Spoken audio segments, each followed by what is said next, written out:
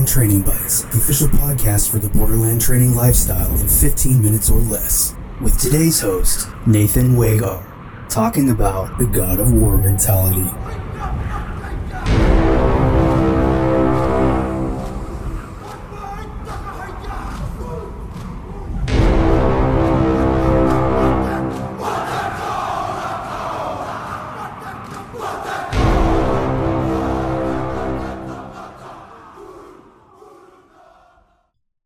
Hello, you've reached Borderland Training Bites, the official podcast for Borderland Training. I'll be your host for today, Nathan Wagar, and today we're discussing the God of War.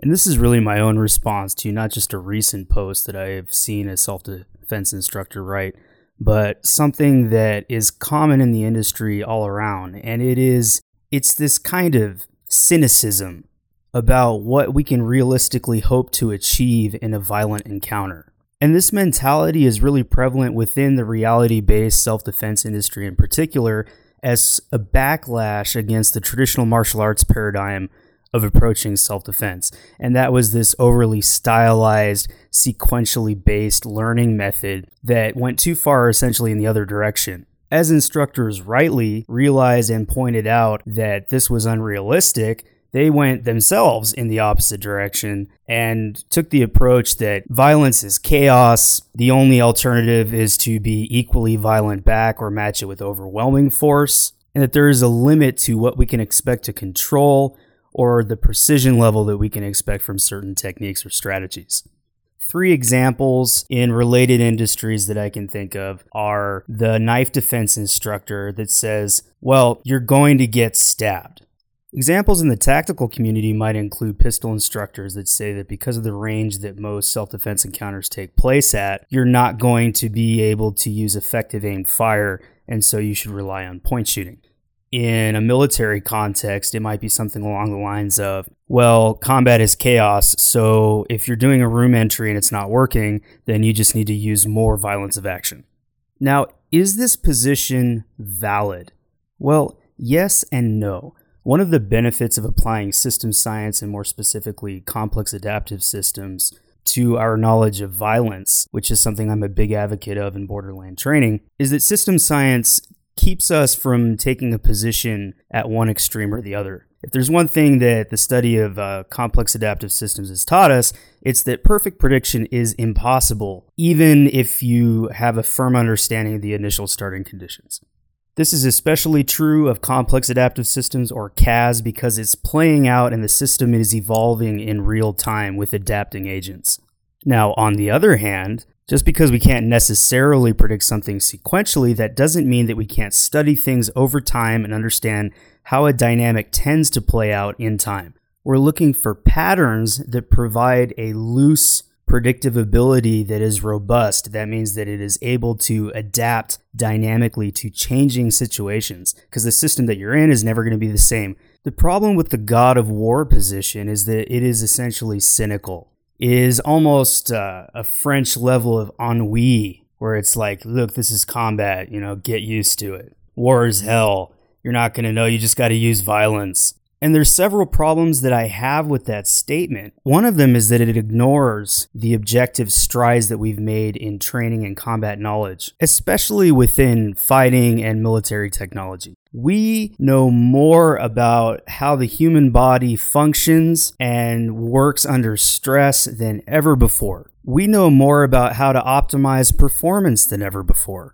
Western militaries in particular are the most effective fighting forces known to the world. And that effectiveness is a direct result of applied training. We've made advances, we've tested those advances, we've applied those advances, and we've added it to the canon of human knowledge about the art of violence.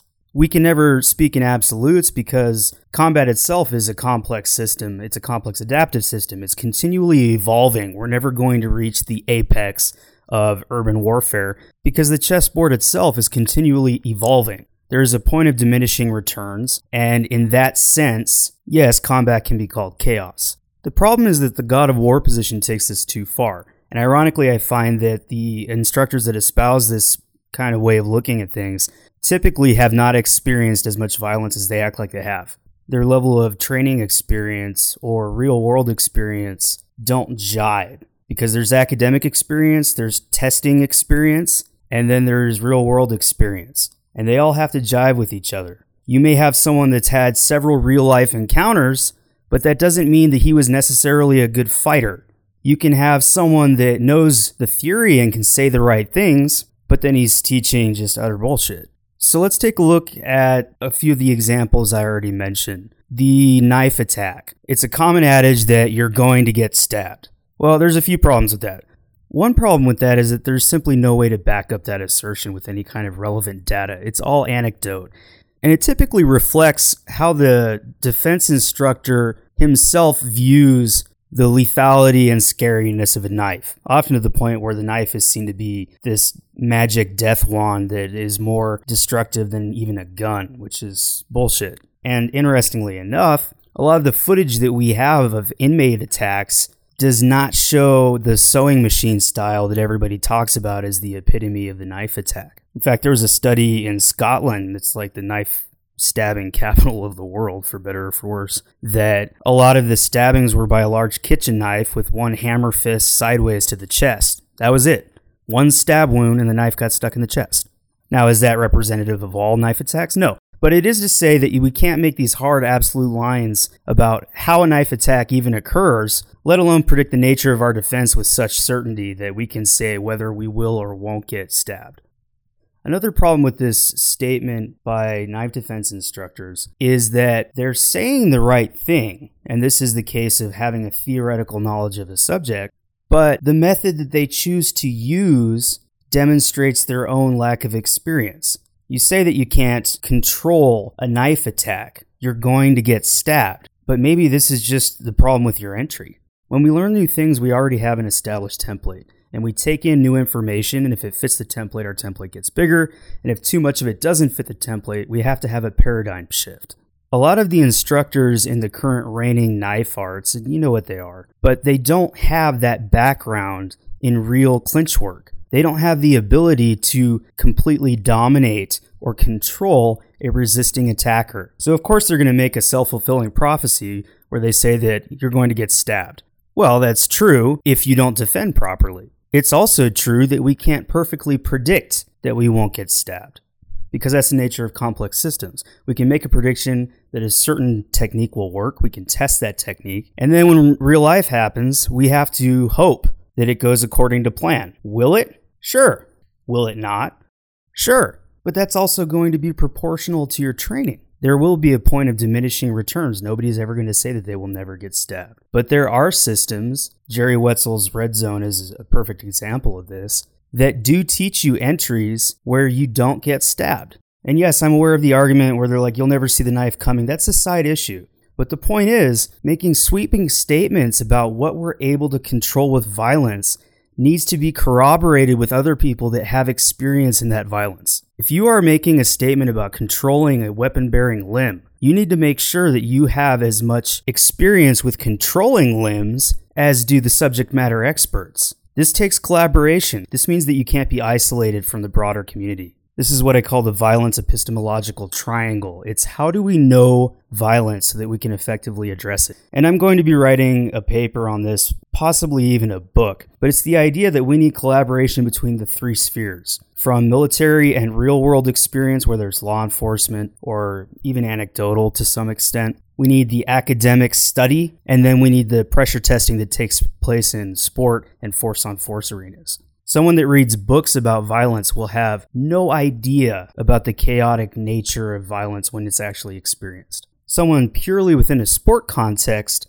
will have a good idea of his skill set within a certain arena. And someone outside of an institutional context, say such as the military, which takes all these things into account, may have experienced violence, but he might not understand it. He may not realize how much of it could have been controlled or even what his own skill level is. And that's why just because somebody has experienced a lot of violence doesn't necessarily mean they're the best person to learn from.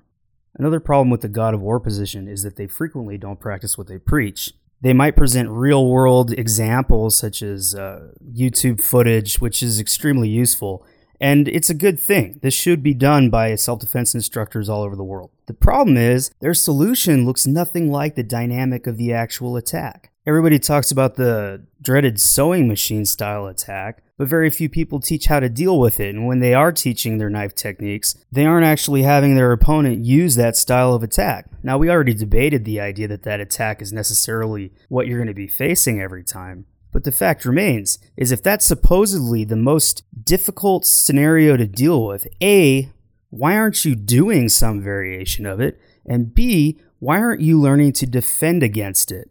Very few people do, and the ones that do approach it are using a paradigm that we already objectively know does not deal with that kind of grappling pressure. The final problem that I have with the God of War mentality, and this isn't true of all instructors when it comes to intent, but the end result for practical on-the-ground purposes is that it enables bad material to be taught. If you think a situation is more hopeless than it actually is due to your own ignorance, then you are going to teach inferior techniques because, hey, there's only so much we can expect anyway.